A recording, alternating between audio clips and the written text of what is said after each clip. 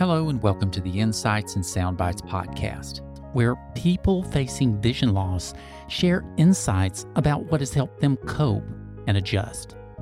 I started making the clocks for myself just to keep my mind going, and some people start requesting those clocks. My name is Douglas Walker. Today we'll hear from William.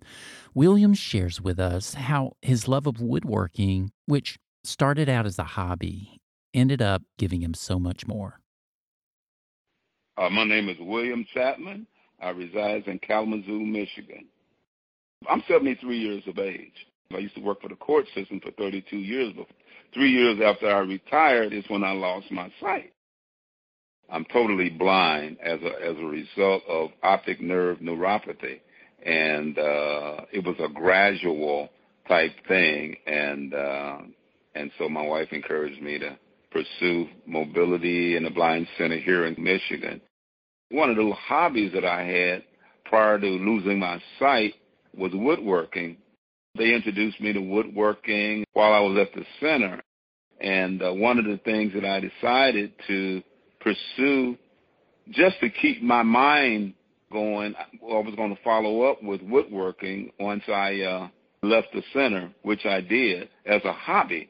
So I started making the clocks for myself, and some people start requesting those clocks that I made, and well, can I pay you? I go, what? So I started making the clocks, and I created a web page. They said, well, how do you do that? Well, I got all my fingers. I'm very careful.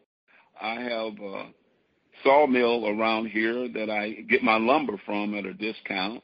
And it's therapeutic because during COVID, I was making 3 to 4 clocks a week. So that was my way of, people were saying how bored they were, but man, it was nonstop for me. I'm at work out in my man cave for 2, 3 o'clock in the morning, and it was therapeutic, just sanding and filling and all of that.